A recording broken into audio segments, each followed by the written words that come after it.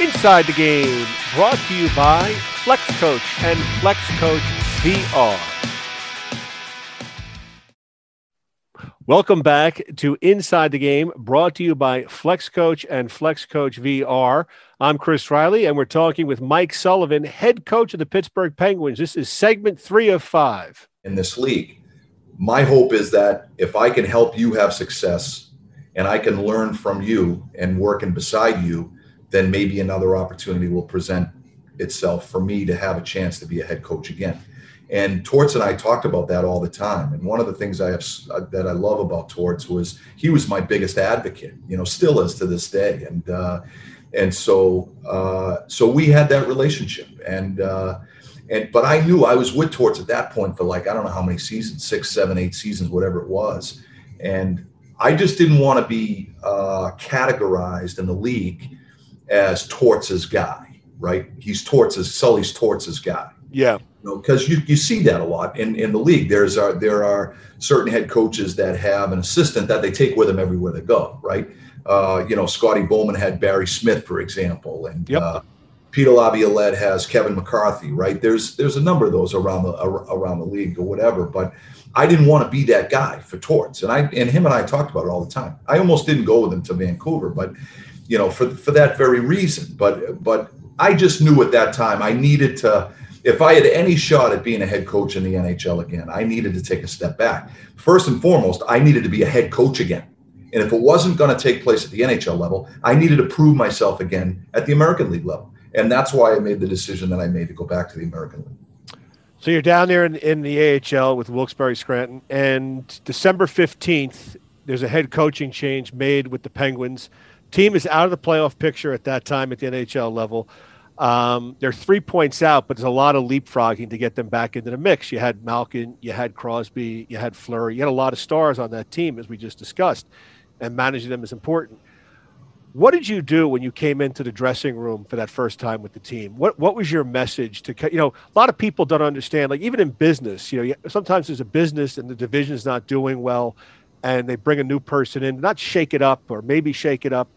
What did you, from your experiences you had over the course of time, bring into that locker room that first time to say to the guys? So it's a great question. I thought a lot about it before I had the very first meeting when I walked into that room to meet those guys the first day that I took the team over as the head coach. And whenever a coaching change like that takes place, the reason's obvious because expectations aren't being met. And usually teams are vulnerable, right? Players are vulnerable. There's doubt. There's a black cloud over the team, and at that time, there was all kinds of talk and media talking about the star players in Pittsburgh, that their golden years are over, that, their best games, their best days are behind them. And,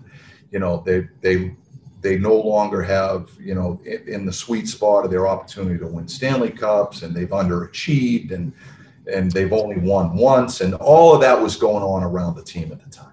And so I had a sense that, hey, I'm going to walk into a fragile dressing room. So what I tried to do first and foremost was give them some hope and provide some inspiration. And so I walked in and the very first part of the conversation I had with them was I looked around the room and I said, I introduced myself and I said, let me just tell you right now, guys, I have so much respect for everything that you guys have accomplished to this point in your respective careers. And we have a lot of great players in this room. But the reality is and I know that great players don't win championships. Great teams win championships. And our challenge from this day forward is going to try everything we do. Our challenge is to become a great team. And the first thing we're going to do is we're going to ignore the noise that's going on around the team. People are going to say things about us. We're not going to let anybody write our story for us. We're going to write our own story starting today. And the way we're going to do it is we're going to stay in the moment. We're going to focus on the task at hand every day. We're going to focus on the process. Don't get overwhelmed by the circumstance. I don't know where we are in the standings right now. I don't really care. We have one goal every day we come to the rink. We're gonna walk through the door with a smile on our face, enthusiastic about playing the game we love, and we're gonna push each other to get better each and every single day. We're gonna be that short-term focused. We're gonna focus on the task at hand. One day, that's it. And we're gonna ignore all the noise that's going on around the team right now. And we're going to celebrate the small successes along the way. I don't know where it's going to take us in April, but we'll see. That's going to be our approach. So that was my very first conversation with them. And we tried to take that approach every single day. And we built and we built and we slowly but surely, we dug our way out of a difficult circumstance and ultimately became a team in the true sense of the word. We're talking with Mike Sullivan, head coach of the Pittsburgh Penguins, about a lot of different things in development right now. You win the Stanley Cup that spring. What changed in that dynamic in that dressing room? You talk about you did the small things every day, and it built and it built and it built and it crescendos, and you win the Stanley Cup. What did you do differently, and what did the players buy into with you doing all those small things? Well, one of the things that we did tactically, right, was, and this is one of the things that I said to my coaching staff and to Jim Rutherford when I first took the job is, I asked the question to myself, but also to the group, what are we here? What's our identity? What we need to establish a clear identity of what kind of team we want to be. And when you look at our core players, our star guys, I believe that they want to play a speed game. Sid can skate. Tanger can skate. Gino can skate. Phil can skate. All these guys can skate. They want to skate. They want to go. So we changed, we slowly changed tactically on the ice on how we played. And we weren't so much focused on the quote unquote puck possession game, right? We wanted to play with the puck. But we were going to play fast, whether it was with it or without it. We were going to play fast, and we were going to play a straight-ahead north-south game. And so we changed tactically, but we also changed our mindset. And we tried to sell to the group that we're going to make these changes because we're going to play to our strengths. And then Jim made some personnel adjustments along the way that helped us improve our team speed. And we turned into a team that speed became our ultimate competitive advantage. And then the other thing we talked about was just resilience, right? Overcoming adversity and things of that nature, and how we were going to have to become a more hardened group if we're going to win, because it's hard to win in that league. Like 30 other teams are trying to win too. They got pretty good players too. Yeah. So it's not always going to go our way. And we had a lot of conversations about that, weekly. Just about how we're going to handle it when it doesn't go the right way. We have a saying inside our Stanley Cup ring in 2016, and it says, just play. And you've probably heard it in some of the sound bites we have with the Penguins, but that phrase kind of evolved out of, because when things didn't go the right way and our team got rattled, I used to say on the bench, and there was an adjective in between that's not appropriate. But I would say to the guys, stop, just play. Don't worry about it. Just play. Don't worry about the refs. Don't worry about the goalie. Don't worry about a circumstance that didn't go the right way. Just play. Let's just play. Drop the puck, play. Let's compete it. And it was kind of, it was my way of trying to get their mindset into more a resilient mindset where, circumstances were going to take place on the ice and it wasn't going to go our way sometimes. That's hockey. And what's important is, how do we react? How do we react to those circumstances, right? And so that became one of the strengths of that group. And, we turned into a team that led the league and come from behind wins that year. And we did the same thing in 2017, where there was a certain resilience and a belief in the group that we could overcome circumstances when it didn't go our way. A lot of teams talk about, there's key players on the team that they can rely on, a lot of the stars. I'll give you an example. The Yankees had their core of four. They always talked about, Derek Jeter leading the core of four with Girardi, with Andy Pettitte, with Mariano Rivera. There were four guys that Joe Torre could always count on. Talk about, you probably have a core of guys that you can go to who are your leaders, and how that spreads throughout the rest of the team. How do you send your message through those guys? Because sometimes players don't want to hear from coaches. They want to hear from their teammates and the stars on the team, or the leaders on the team. How do you handle something like that? Well, one of the things that I try to do is I try to give the players ownership. I want them to have a stake in the game. Our coaching staff in Pittsburgh, we encourage their input. We encourage their feedback because we want them to take ownership for their team. As I say to their players all the time, it's not my team. It's not the coaching staff team. It's your team. We don't go over the boards. We don't play. You guys do. It's your team. We're here to try to help you. We're trying to help you and give you a game plan to have success out there. But you guys got to take responsibility for what goes on. So the first thing I would say to answer that question is I try as the head coach to give them ownership for what takes place. And we just have great people. I can't say enough about the core group that we have in Pittsburgh. Sidney Crosby is just a great human. He cares about the Penguins. He's a great player, but he's every bit as good a person. Evgeny Malkin is just a good person. He said, these guys are just great people, and they care about winning. And it's not to say that we don't have our little disagreements. And every family has them. that's part of it, right? That's part of it. But it's overcoming those challenges. That's the strength of your leadership group.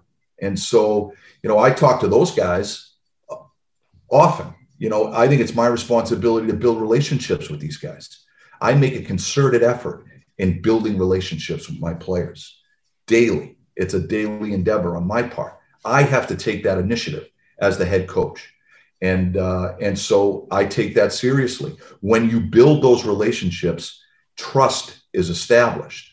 So when I have conversations with our leadership group, one of the things that I talk to them about is, what's that conversation like when the coaches leave the room? That's an important conversation, right? And I need some believers in me and what we're trying to do as a coaching staff. Because if I don't have some believers in there, then it's going to be hard for us to sell the message, right? And to get the buy-in that's necessary to win.